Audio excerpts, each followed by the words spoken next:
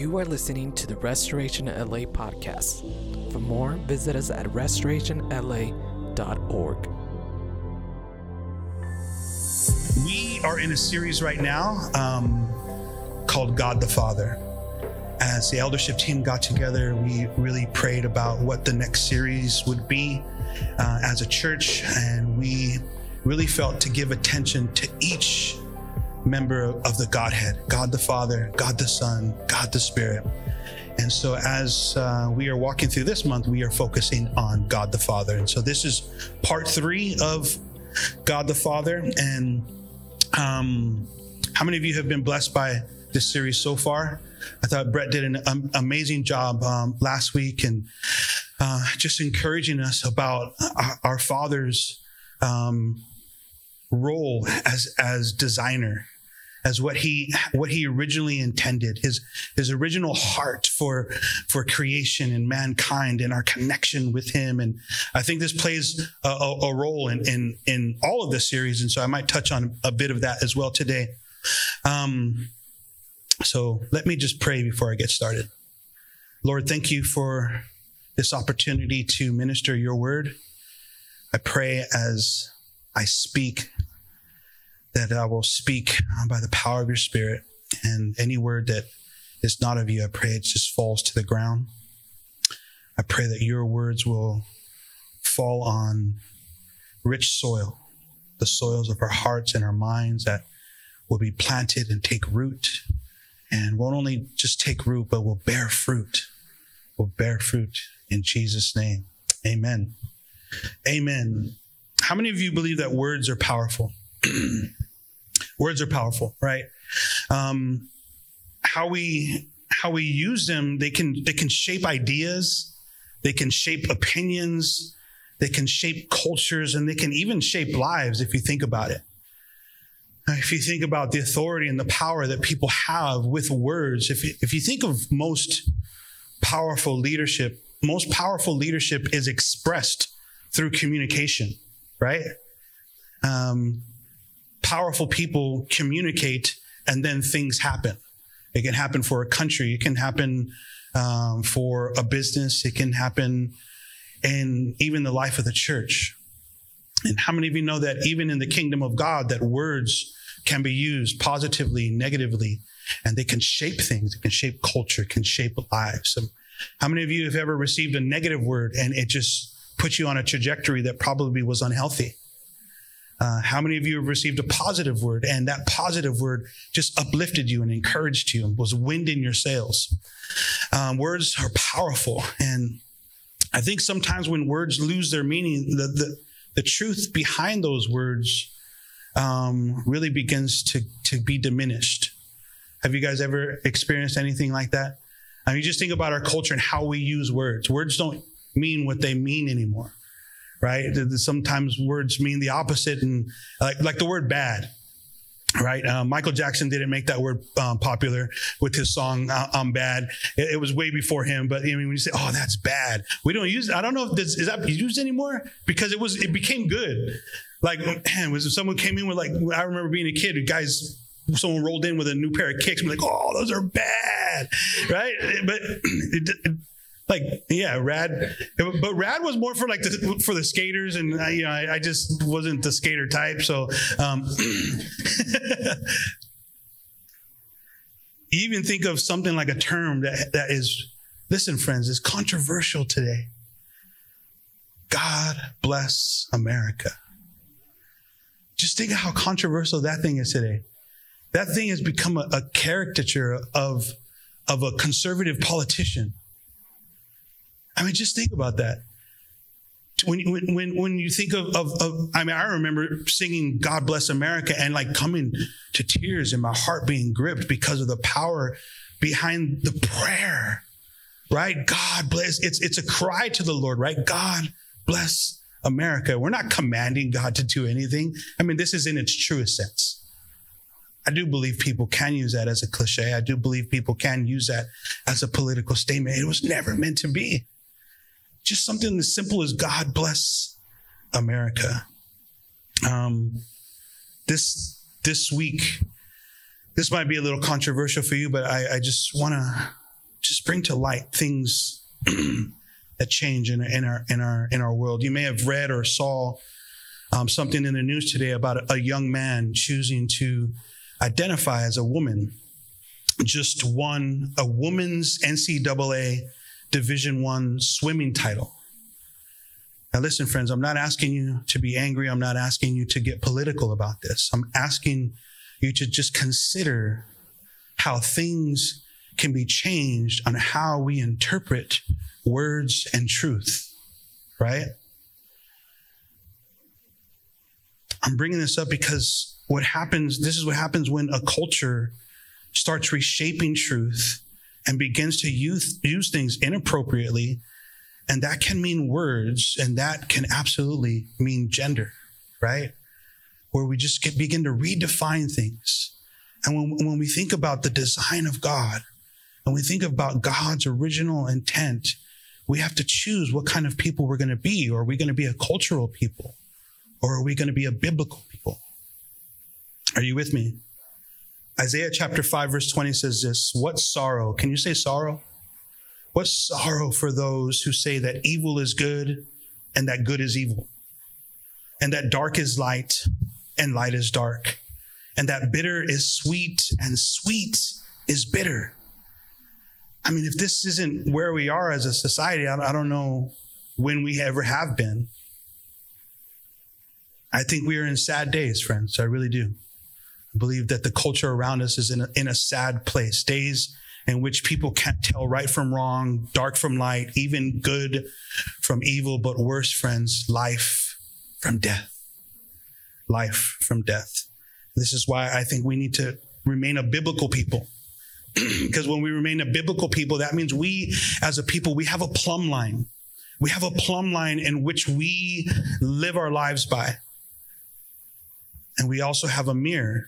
And I want you to hear this clearly.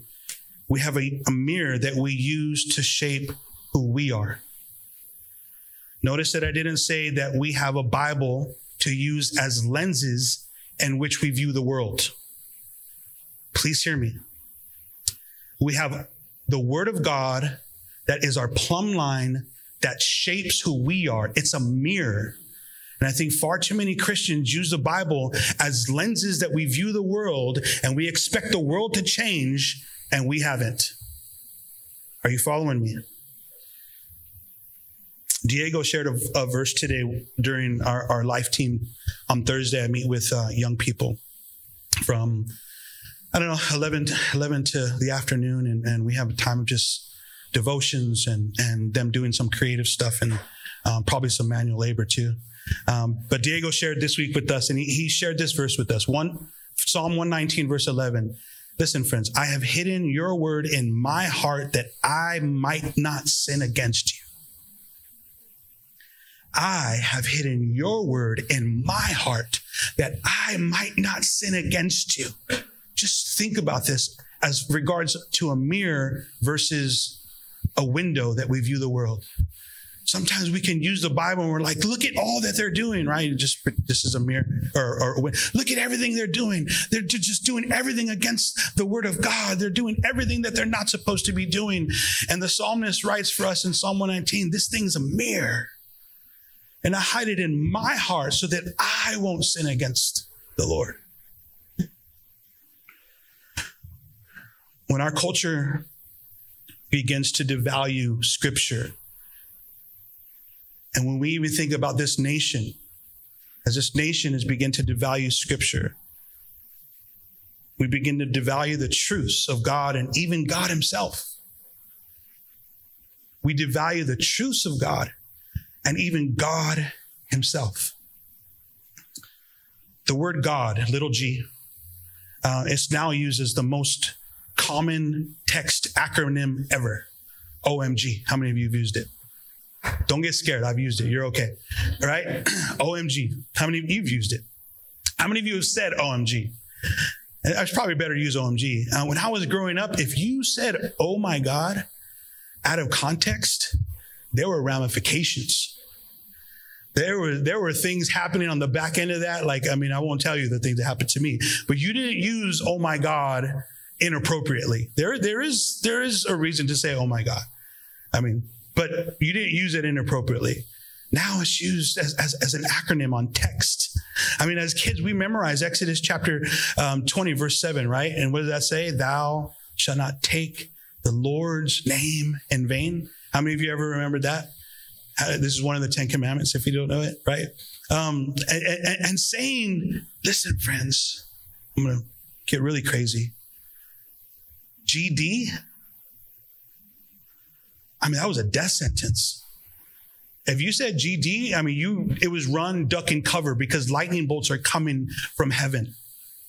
And I'm not trying to make fun. I'm trying to tell you this was the cultural climate when God's name, even the English interpretation that we have of just God, was held in such a regard that it wasn't just simple to just say, oh my God. And it wasn't just simple to say something like GD. And now we hear it and we see it, might even say it, and it just doesn't faze us.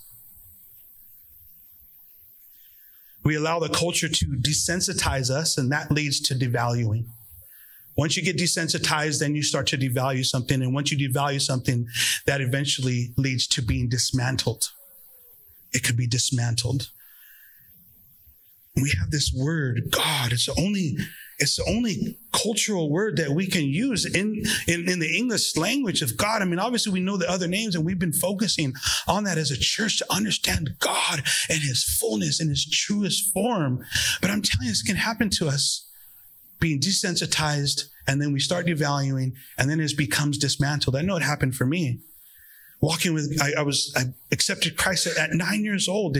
God became holy to me. He became the father I never knew. It was this beautiful experience between this orphan spirit kid and this holy God who revealed himself as father. And then I become a teen, and I begin to be desensitized to the things of God because I'm exposed to the culture around me. I want to hang out with my friends. I want to start acting like them. I want to start doing the things they do. And then eventually I joined the Marine Corps, and I'm telling you that culture is a whole different culture. And as much as I love the fact that I was a Marine, and I'm telling you, friends, there's parts about being a Marine that is cult-like. Because now you have a new operating system. And having a new operating system, I begin to not only devalue, but this thing of who God was in my life and the words that I would use about his name were dismantled. I wonder if people truly know God, would they misuse his name? And I know this sounds like, oh, Jody, you're talking so like old school. This is like 1987 church. I wonder if people truly know God, would they misuse his words? And I wonder if people truly knew God, if this world really knew God, would they misuse his creation? Today, I'm going to take us back to Sunday school if you haven't guessed that yet. So if you've never been to Sunday school was a place where kids got together and we learned about Jesus. We memorized verses and we sang songs that told us about his character. Jordan brought one up this morning. We have a prayer time. We meet at 9:15. Yes, that is a plug. I hope you can come. We pray together as a church. How many of you think it's biblical for the church to pray together? If you believe it's biblical to pray as a church together, then I'll see you next Sunday at 9:15. So we're here and we pray together as a church. And at the end of that prayer time, Jordan just felt to lead us in a song. And it goes like this. I got the joy, joy, joy, joy down in my heart. Right? So we learned these songs because these songs were implanting truth into who we were. Right? And then one of the most powerful songs, Jesus loves me, this I know. How prophetic is that? Jesus loves me, this I know. It shapes identity. It begins to brand you with an understanding that you are loved by Jesus, the Son of the living God. And it's not a question. It's not Jesus loves me, this I guess. It's this I know. And how do I know that? Because the Bible told me so. The Word of God told me that Jesus loves me. And because his word told me that, I can believe it. Little ones to him belong, And if you don't know that you're a little one, you are a little one. Because when Jesus preached, he always said little ones. Because he was speaking from a heavenly place, the Ancient of Days, the one who has always been, right? Little ones to him belong. You belong to him. They are weak, but he is strong. Yes, Jesus loves me. Yes, Jesus loves me. Yes, Jesus loves me. Me. It's a powerful word. They seem simple. It's like, oh yeah, that was such a cute song. It's awesome. It's power. It's truth. It's foundational for who we are as a people.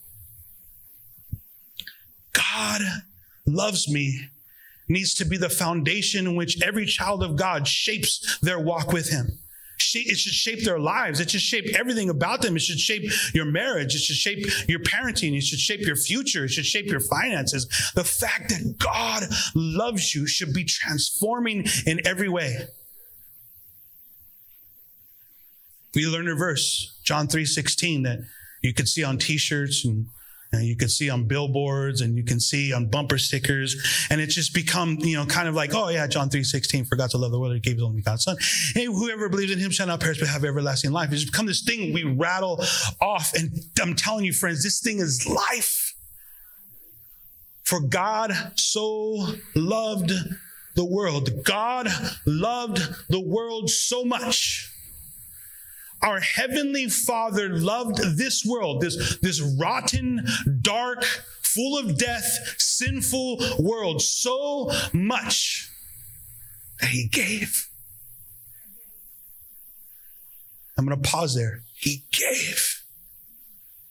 Why is it that when the world looks at God the Father, our Father, the first thing they think about is what he's going to take? Why is it, maybe you experienced this when you came to Jesus. I experienced this when I came back to Jesus. I was counting all the things that I had to give up. He loves me so much, but I have to give up all of this to be back in relationship with him. Not realizing that it was because he gave. He gave. And he is such a generous God that he gave his only son. We know these truths.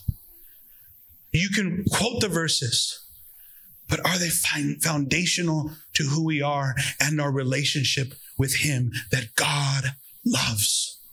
And he loved this world so much that he gave his only son. And everyone, can you say everyone? Everyone. Which means this, even the people not in this room. Everyone. Every people group that you have an issue with, them too. Every lifestyle that you have an issue with, them too. Every nation, every tribe, every tongue, everyone who believes on the name of Jesus, God gave his son for them. And we can kind of put ourselves like, high on the hog, as kings of the castle, this hierarchy of people groups. But I'm telling you, friends, all have sinned and fall short of the glory of God.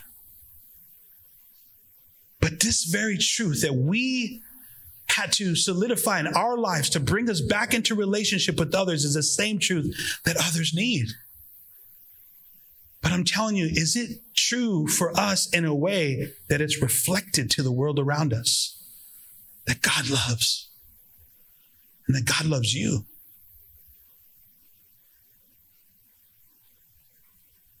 So that everyone who believes in him will not perish. Can you say will not perish, but have everlasting life? That's the good news. That's the good news. Can you look at someone next to you and say, that's good news? Listen to the good news. It's not turn or burn.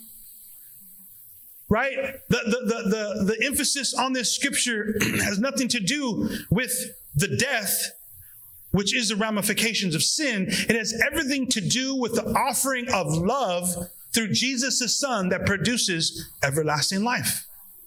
This is foundational because this is who our Father is. This is how God the Father brings life to us. This is how God the Father chooses to present himself to us. He gave. 1 John 4:8 is probably one of the most powerful verses you'll ever read. Whoever does not love does not know God. Listen, friends, because God is love. God is love. And I know that word love, just like the word God, means so many different things to different people. But listen, friends, we as a people of God, we who know God as Father, this has to be something that we not only receive, but something that we give out. God is love. And it's not, that word love, we just throw it around like I love In-N-Out. Do you see how we can diminish words? And so we start desensitizing that word love. Like, oh, I love those shoes. Oh, I love that outfit. Right? This word love. I mean, there's so much more to the power of love, knowing the truth of what the scriptures tell us, that God is love. And if we don't have God, then we don't know how to love. And I know this can mess with all kinds of things in us, because like, so you're saying before I knew God, I didn't love my kids? No, listen, friends. We will never understand the depths of love until we know God, because God is love. And because God's DNA was branded on you when you were created, because all life comes from God, that DNA, yes, you have attributes that give you the ability to love, but you'll never understand the depths of it until you know who your Heavenly Father is, who actually embodies love. This is God our Father. God is love. The world has a picture of an angry God. How many of you have ever carried that picture of our Heavenly Father, an angry God? Because there's been an angry church on the planet. We're the body of Christ. And we subscribe to a Heavenly Father who embodies love. And the world has seen an angry God because they've seen angry kids. The world sees this picture of an angry God whose sole purpose is to discipline and punish creation.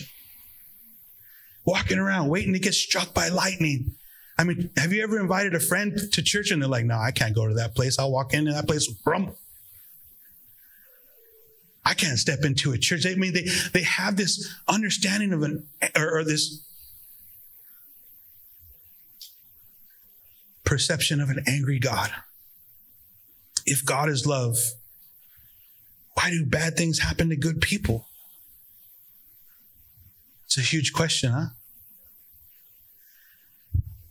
If God is love, then how is there war, death, disease, rape, murder, and abuse?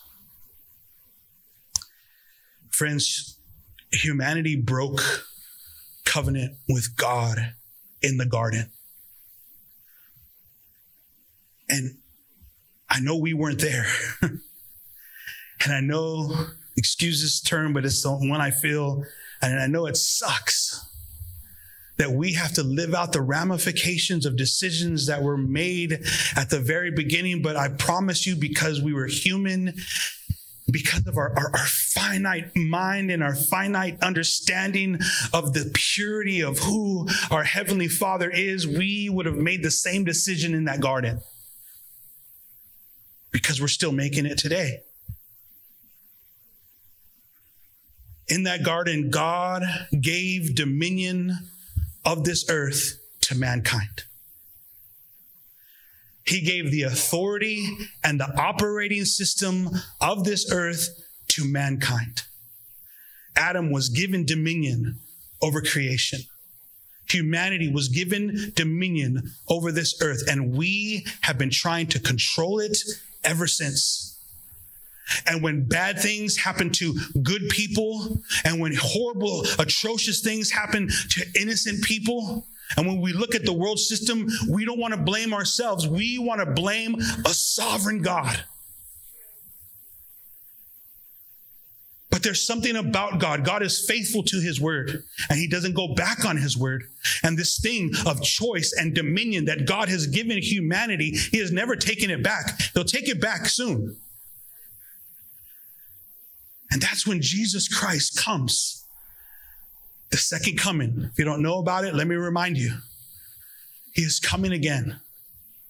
It's called the second coming. You go back in Revelation, you're going to see this beautiful imagery, this powerful imagery, and Jesus is going to come, and he is going to come with the armies of heaven riding on a white stallion. And you'll read in scripture, he's going to have this, I call it a tattoo, but for those of you who are against tattoos, I won't say that.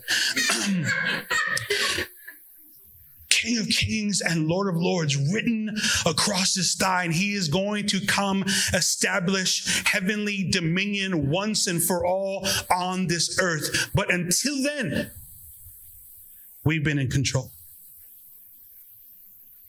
And sickness and disease and sin and all the ramifications of sin are on our conscience as humanity. And it'd be easy to blame an angry God, but not a loving Father. Not the Father that I serve. Not the God who has revealed himself throughout the ages as a God of love, as a God of grace, as a God of second chances. And sometimes we can even buy into this Old Testament God versus a New Testament God, believing they're two different gods. And they're not. The same God of grace, the same God of forgiveness, the same God of second chances. And you're like, yeah, but what about when the earth swallowed up all the people that were talking trash about Moses? Let me ask about discipline. Parents, how many of you discipline your kids? Why do you discipline your kids? Because you love them. There's a direction for their life that you're wanting them to, a trajectory in their life that you're wanting them to go to. I'm not describing discipline, but I don't know how you discipline. I know how I discipline. But it's done because you love them, and there's a direction for their lives that you want them, where you want them to go. It's the same with our loving Father. The Bible tells us that God disciplines those he loves. And yet we view that as angry. We view that as a God who's wanting to punish. This is not the God we serve. This is the Father we serve. And just think about this, parents, when your kids leave the house and they go to make their own life, are you responsible for every decision that they make after that? Humanity has left God's house. And we're responsible for the decisions that we make. Which means we're also going to have to put up with the ramifications for the decisions we make. But for those who choose to bring themselves under the covering of a loving Father, once again, I'm telling you, friends, the things change. The things change. I mean, I can't tell you that you're going to go to 7-Eleven and rob it and then come out and you're good because you love Jesus now. Sheriff Department probably it's happened. Yeah, it's happened. We had a guy one time try to hide in the seats after he robbed 7-Eleven, and so we first it was the 7-Eleven manager first bust open the doors and he's like looking for this guy. No, never mind. That was. Yeah, that's one of the stories we'll share at our anniversary. You remember that one time?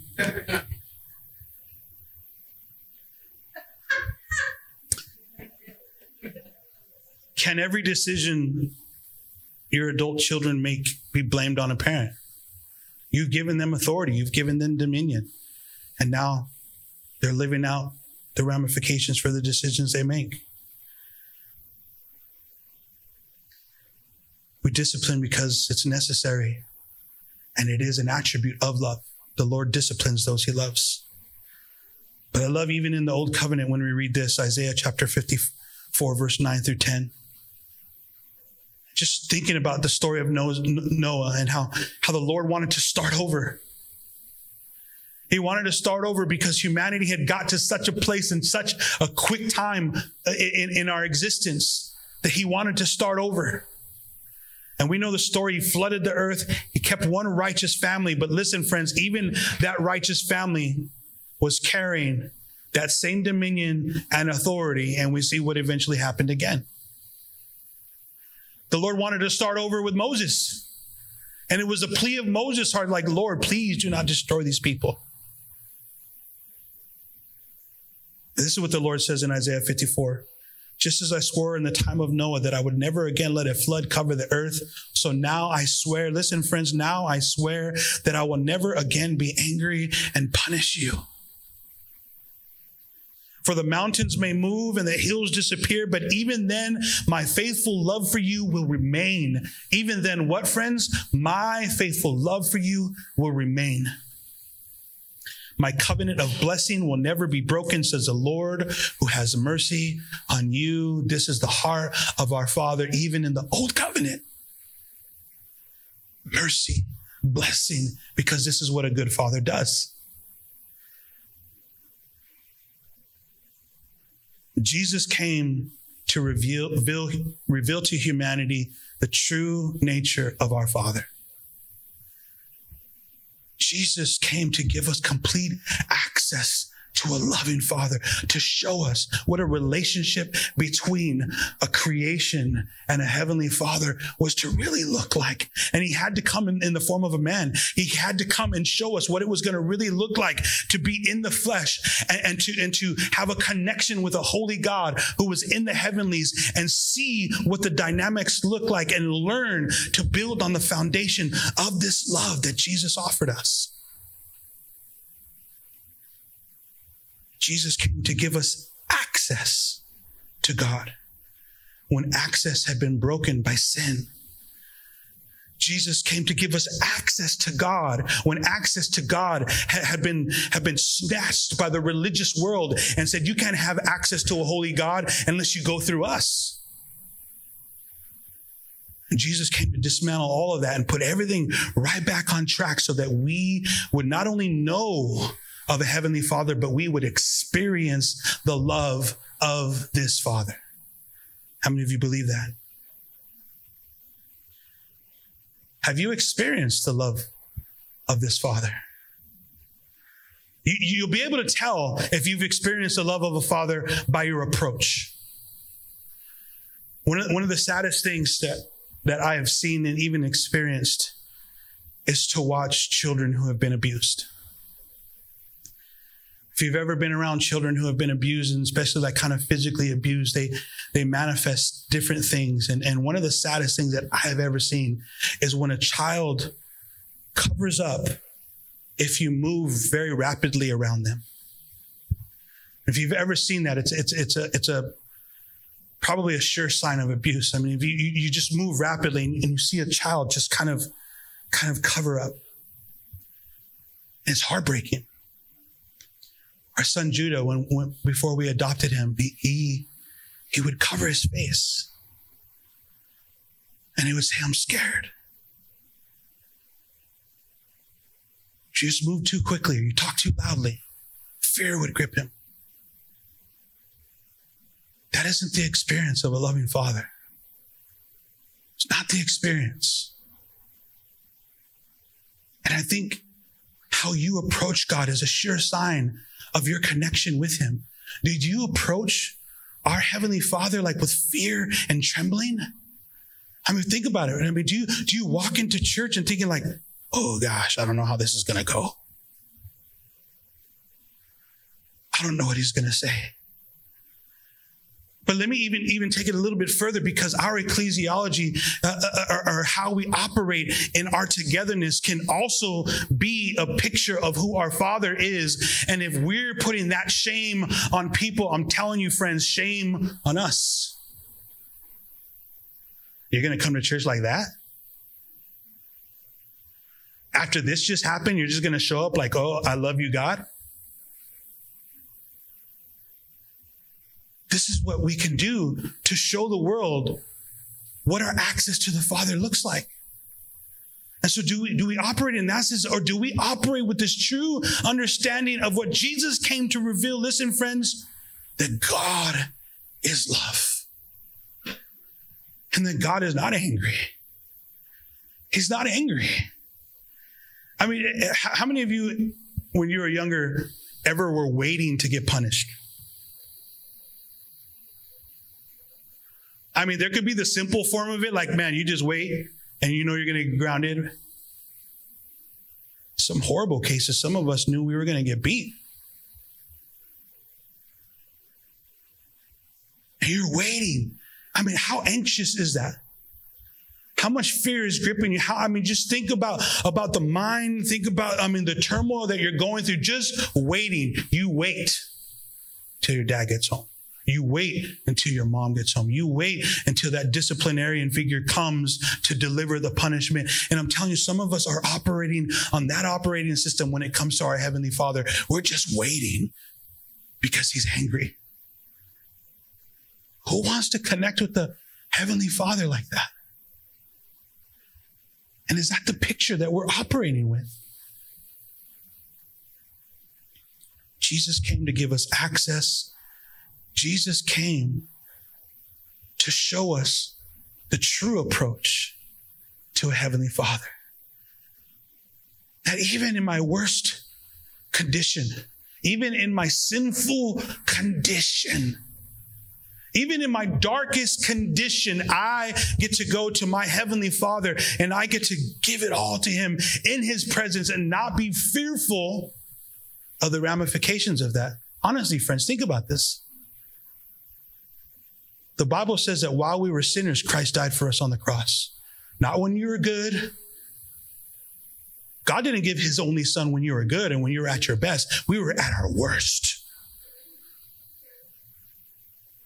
And He still invited us in. I want us to consider the Lord's Prayer. Matthew chapter 6, verses 9 through 13. Communication is so key in relationships. How many of you believe that? Some of you. For those of you who don't believe that communication is key in relationships, let me just say this. Communication is key for relationships. Communication for us as children of God is called prayer. We communicate with God. We pray with Him.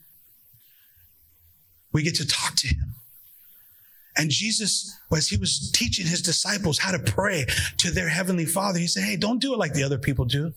Don't just come with all these words and all these prescripted things that you say. And we've even taken this model of prayer and we've made it prescripted. It's the heart of this that Jesus is asking us to pray. Not the word for word every day and that's all you pray. It's when you pray, the Bible says, Jesus said, pray like this. He didn't say pray this exact prayer every day and you're going to be good, Say the Lord's Prayer every day and that'll keep the devil away. That's what, if you grew up in old church, that's kind of. Pray in this way. Listen to this, friends. The first two words are powerful. Our Father. Our Father. Jesus, the Son of the living God, was sharing access to His Father with us, with you, with me. Our Father. Which also means that He's not just my Father. And I don't know, is that a Hispanic thing? Because when you hear Hispanics talk, even to their siblings, they say, my dad said, it's always personal, right? Well, my mom, it's always, we make it ours, right? Our Father. Hold up, not just yours. Which means the same God that you rely on for all the love and all the grace and all the blessings is also my Father too. Our Father. That's powerful. We have access to a Heavenly Father who is in heaven. This is understanding where He is. Our Father who is in heaven, hallowed be your name.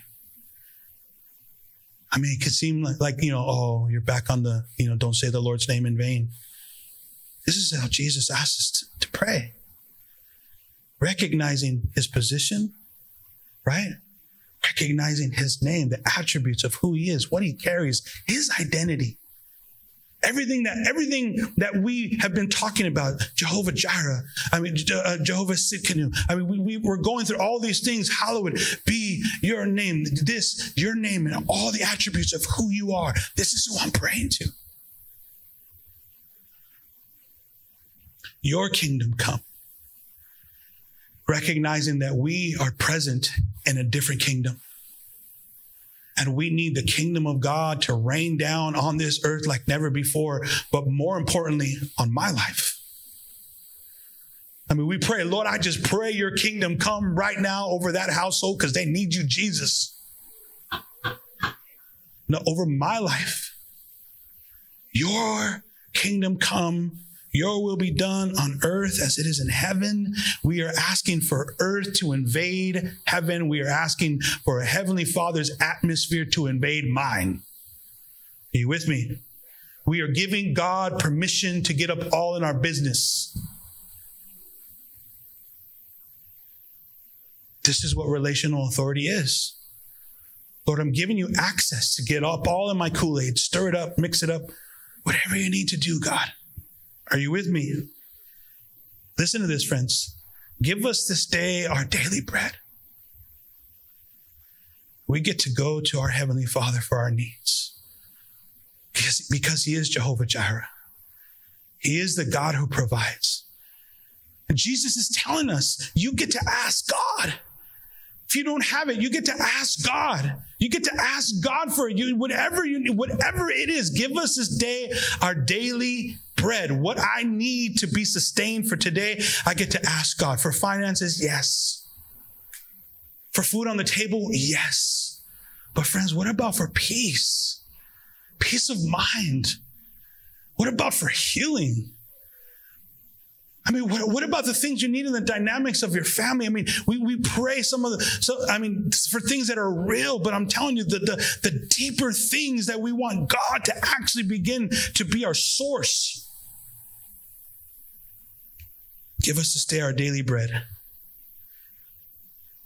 And then we get into verse 12. We get into confession.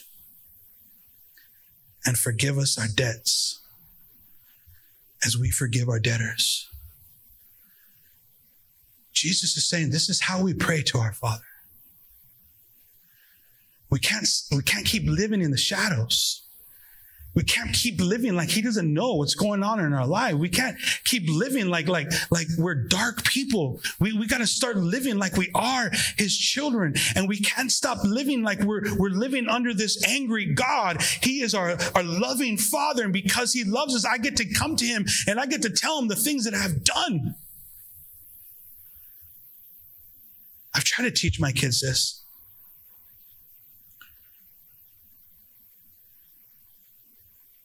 My kids don't get beat, I promise you. But if you tell me before I find out, it's going to go better for you.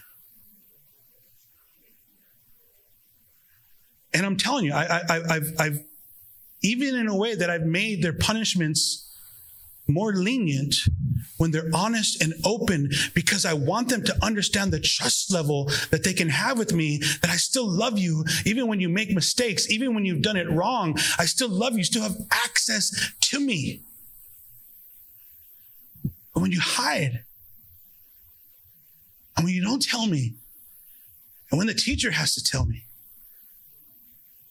or when your little sister has to tell me, it's always the little sisters, right?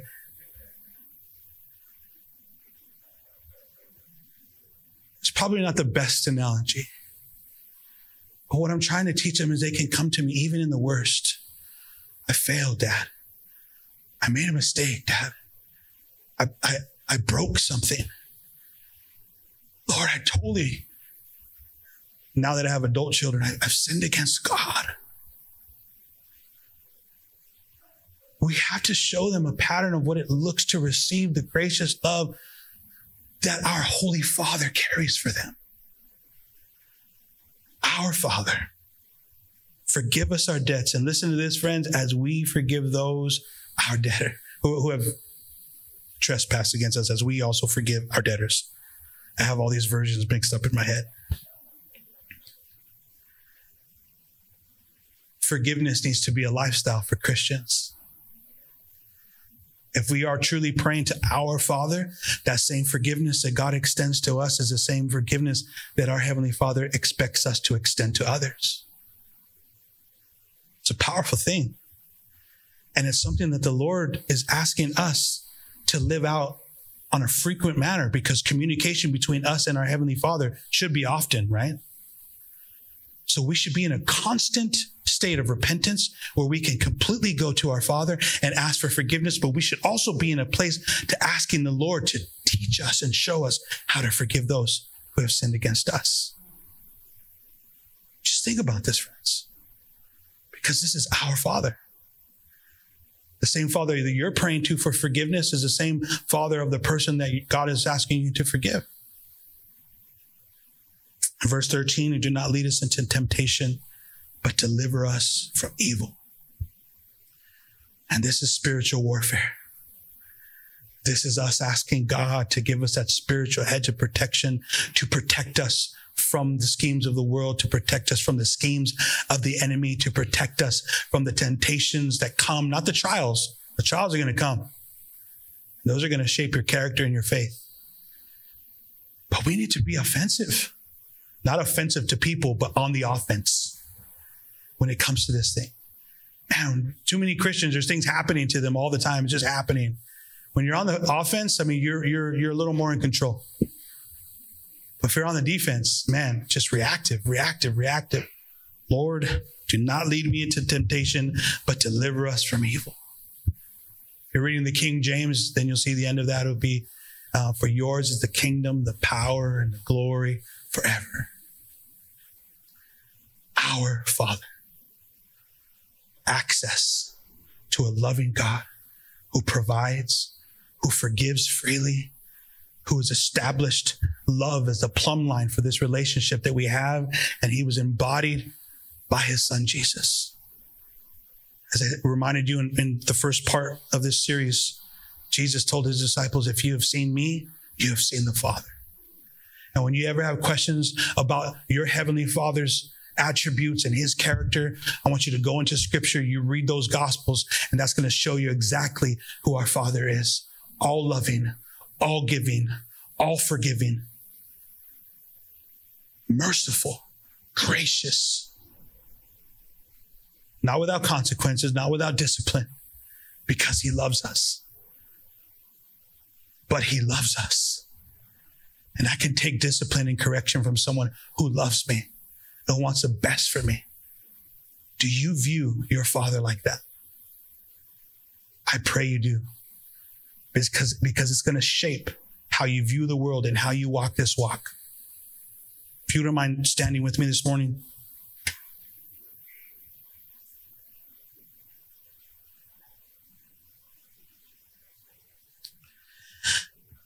I just want to pray something simple for us.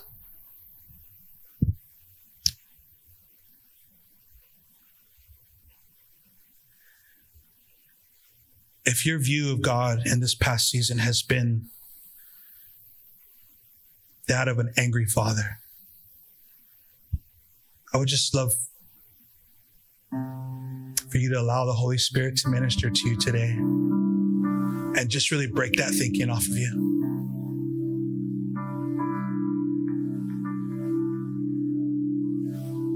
I mean, this is why repentance is such an amazing part of how Jesus asks us to stay in communication with the Father. Because if I just tell him what's happening, then I don't have to worry about him not knowing, don't have to worry about him being angry. He knows and he still loves me.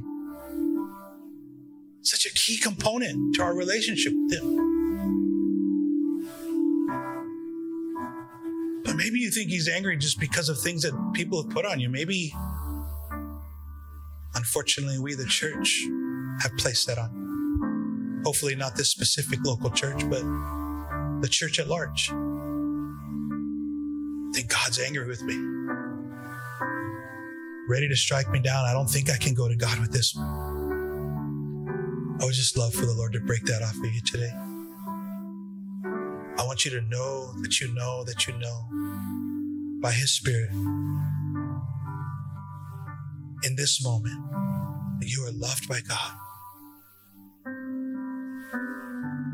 Jesus loves you. Our Heavenly Father loves you. He's not angry with you. You have complete access to him, and nothing can hinder that access. Not even the gates of hell can hinder the access between you and your Father. Jesus' blood solidified that.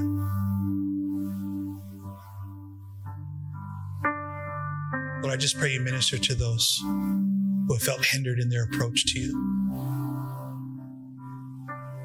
Lord, those who have felt like that connection between you and them has been broken. That connection between you and them has been broken by shame, broken by decisions, broken by whatever lie has been placed on them, Lord, that they have complete access to their Father.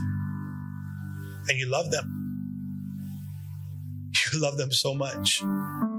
The same demonstration of love when you gave Jesus over 2,000 plus years ago, that same demonstration, the depth of that demonstration has never changed. You love them just as deep today.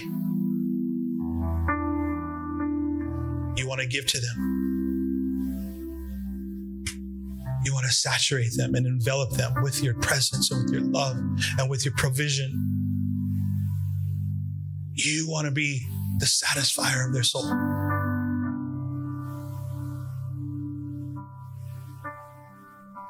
Lord, I pray it's these type of children that are operating in the world now.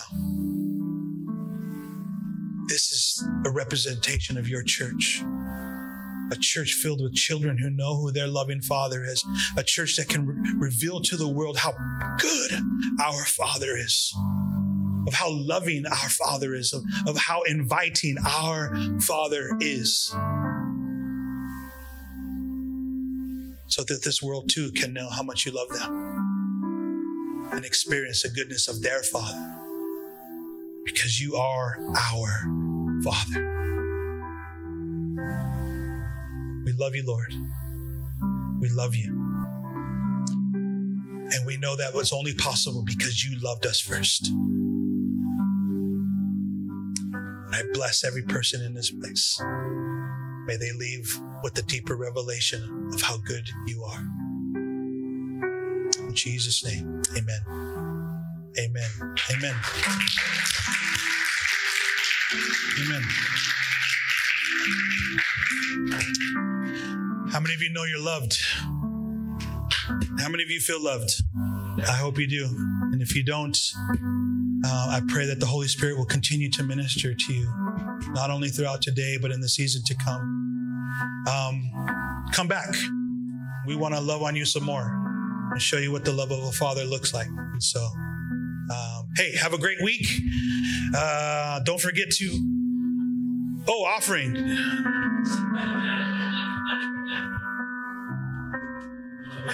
I'm the worst pastor in the world. I don't take offerings. All right.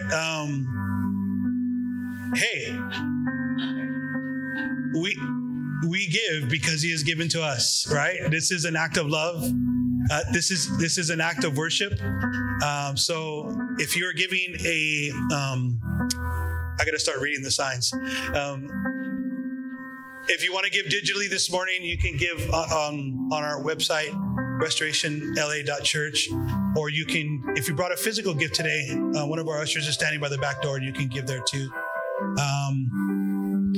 Yeah, bless you guys. We love you. Have a great week, and we'll see you guys soon.